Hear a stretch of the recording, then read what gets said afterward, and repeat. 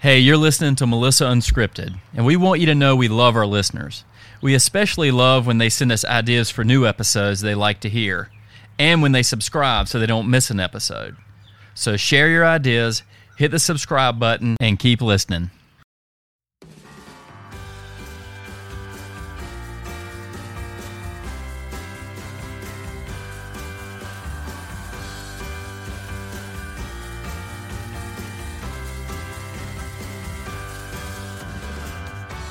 Yeah, so did you have a good weekend?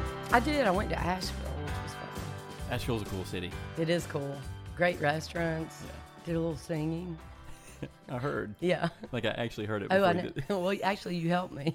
But then I had to do a live performance, which I was not expecting, but it was all good. You gotta do what you gotta do. Yeah. I would not have done that. No, it was a good friend of mine's birthday, and she's a pretty accomplished musician and has a band. And I sent her our recording of the song.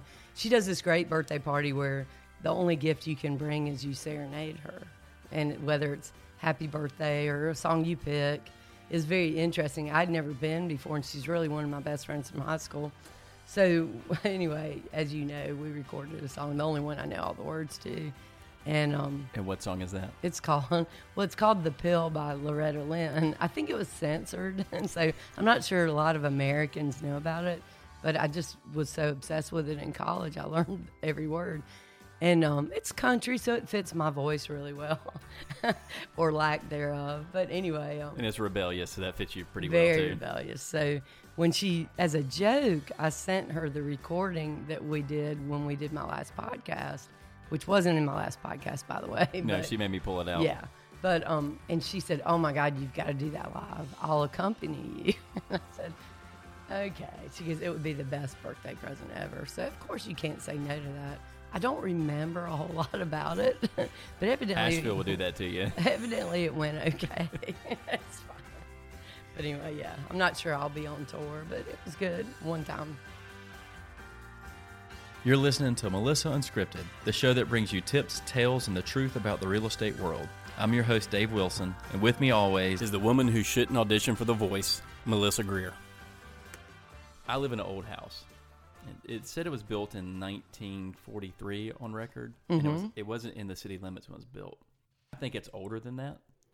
And how are like home records done? Because it says I think it was 1943. It was right during World War II, and they have these really nice summer doors inside the house, which are like cast iron doors for like coal fireplaces. Okay. And of course, you couldn't get cast iron during the war effort. Right. So like maybe it was built before then, or it was the old farmhouse. It possibly could have been built after, because usually if you go back to county records, sometimes it's either when they get the permit, they'll put the year that they would get a permit to build it, or it could be the year that they get what they call now a certificate of occupancy, which means it's okay for someone to live there. So with older historic properties, and I deal with a lot of them, sometimes the year that the county has it is not necessarily the year it was finished. It sometimes could be the year it was started. So, and it couldn't have been before. I was thinking it was maybe before then. it possibly could have been if they put the date as the date it became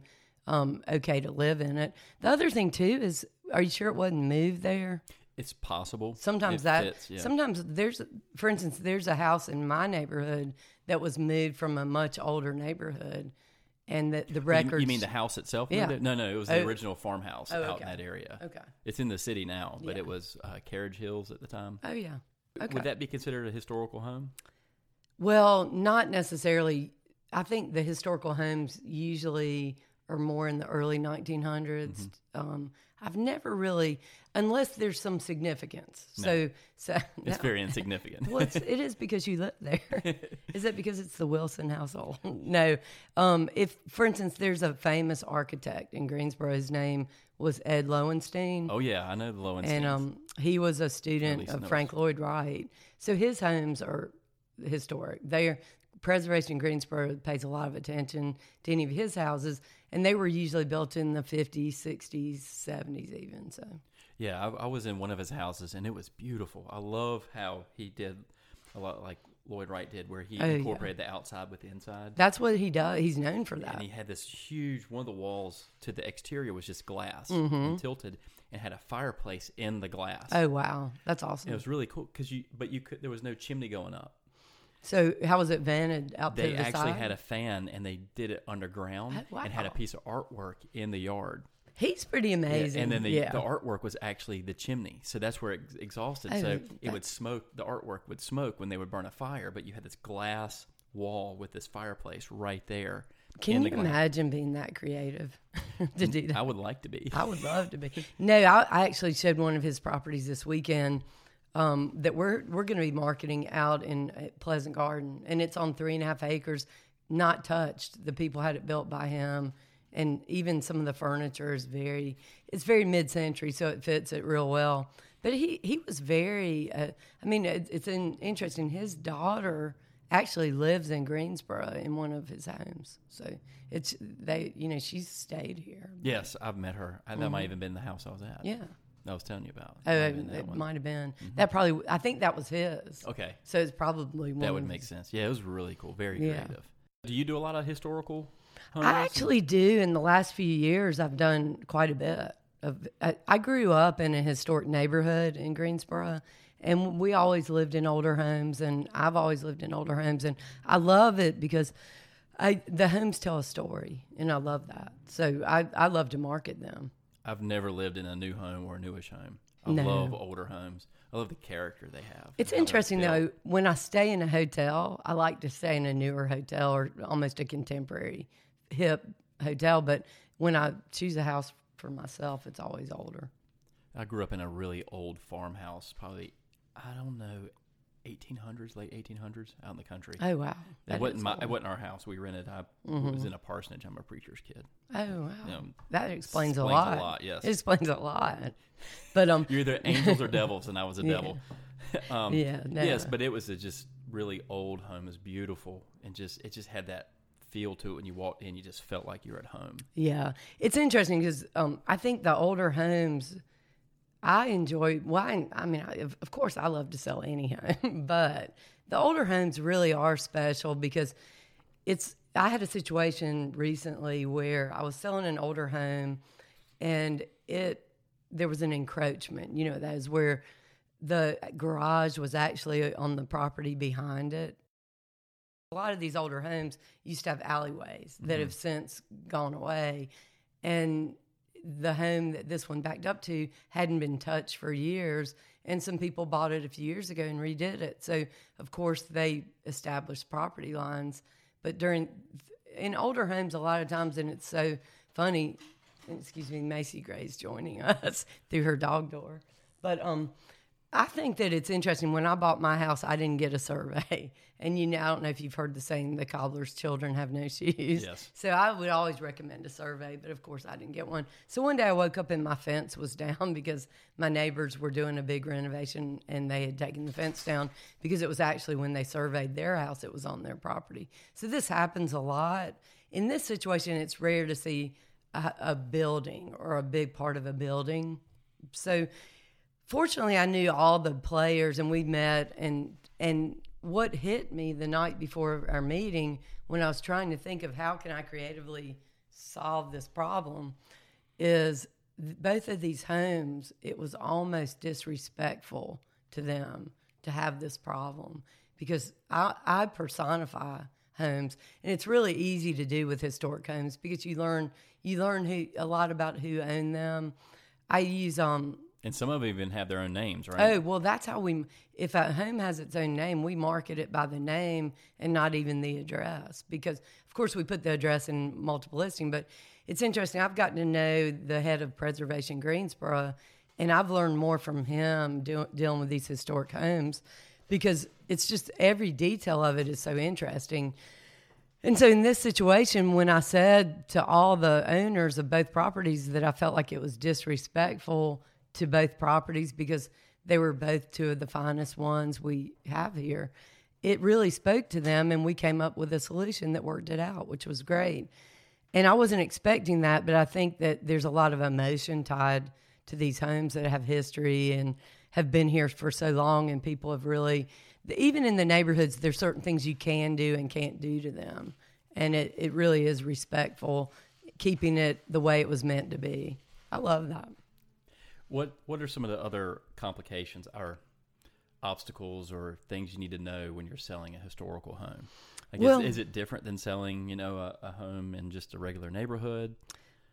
Oh, it definitely is different because you do a little bit more research and you want to know the story. And also there are different websites that there are people who will only buy historic homes. They love them. They search for them even not living here. Like they may be in another city and just really want that. So we definitely research different websites around the nation that would be good to put them on. So I think that, and just really knowing the details of, here's a great example. I had one that was built around 1913, and we marketed it last year, and a doctor had built it. So when I got the guy from Preservation Greensboro over, he showed me that in the bathrooms in the kitchen, usually you'll see clear crystal doorknobs.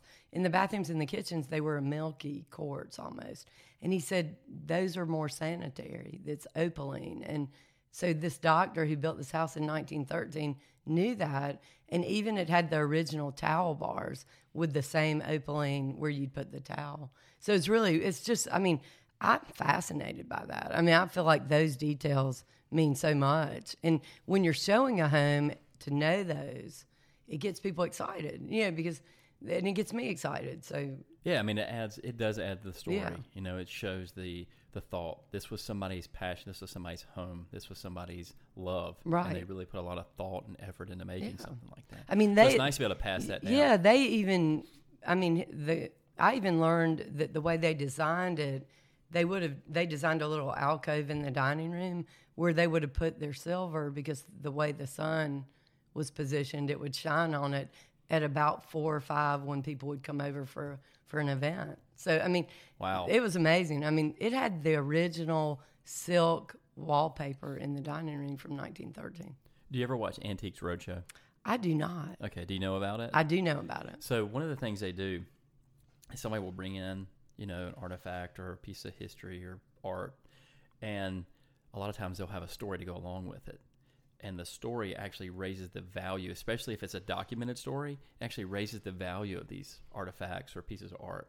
Is it kind of like that with the house too? Does that raise the value having that? I mean, to me it does. And this is what I think is, it raises the value. It's very similar to a house that has an apartment attached to it. It's worth more to someone who that means something to, who will use it. For me, the historic value, I've got a house now that we have listed that is incredible. It's a beautiful historic home, but you have to love the history, because the historic value adds to the value. Otherwise, if you're just looking for a home, you may think it's overpriced because you're not willing to pay for that. So, I mean, that's the challenging part, is you have to really find people who love it and love the story. Yeah. I mean, I guess that's with anything historical. Yeah. You find people who understand it. Yeah, and they want to restore it. Love it. The property we did on the big stone property that I did last year, that the couple just loved it and researched the owner, and we already knew quite a bit about it, but they actually went back and took the house back and found the original floor in the sunroom or sun porch, and it was just so exciting to be a part of watching the transformation, and everything they did, it fit what the house used to be. So I think it's a great. I mean, I love older homes, but for the most part, someone who's going to take on an older home, they've owned a historic home before. I mean, it's something that they're interested in. Now, is there a different relationship with you and the other agent when you're selling a home, or do you want to be there? Let's say you're selling a historic home. Are you wanting to be there to educate the seller? The buyer? It does help, but I always let the other agent, as we talked about in a previous podcast, getting along with other agents is a primary focus of mine. So some agents, they want to show the property, but they'll welcome someone who's got more information or who can help usually, but I usually let them make that decision.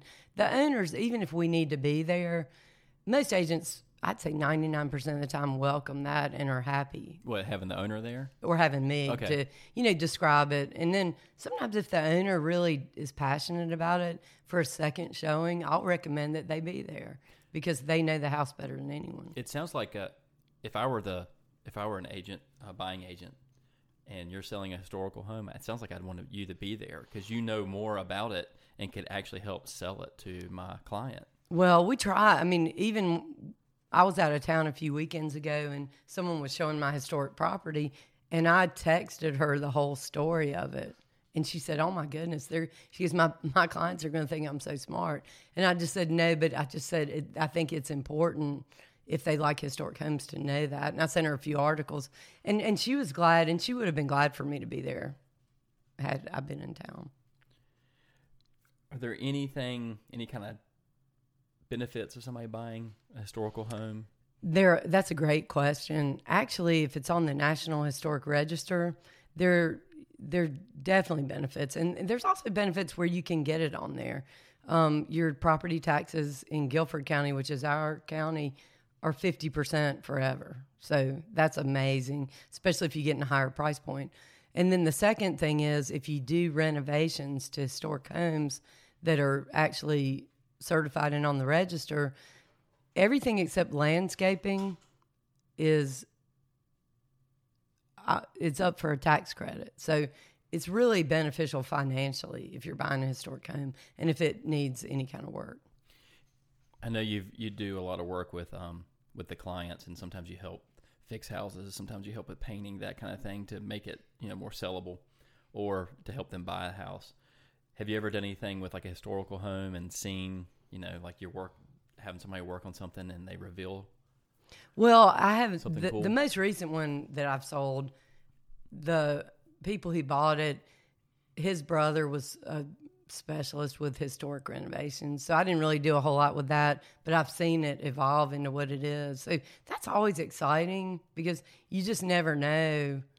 I mean, it's just amazing. I have vision because of what I do for a living, but to actually see it become what you visualize is pretty amazing. The office where our office is now, it's a historical building. Oh yeah, I love your office. And what was really cool is that when we were renovating it, we took the plaster down off the walls. It was kind of crumbling. We took it down, and it's a downtown building, so it's like all the buildings all attached to each other. And apparently, the building we were in, they thought our building and our neighbor building were built at the same time. But when we took the plaster down, you could see where the windows used to be in the side of the wall. Oh wow, that's cool. It had been bricked in, so they had to rewrite the history because now and they saying, get very involved. They do, and they did because they're they realized, serious. they're like, oh, your building must have been built first because you had windows there, and then when they added to it, the building beside it, they filled in the windows. And I think downtown Greensboro is on the National Historic Register where you are. Yes, It changes at the railroad tracks. It does. So I think that I love where your office is. Yeah, I love that feel. It's the same thing. And, yeah. And our house, when we bought it, the family who built it were still there. Like the granddaughter was still there. Oh, that's cool. And it passed down, and it was completely carpeted. It was nasty. Like she was old and just wasn't living there, and just had been, pets and all that. And we bought the house.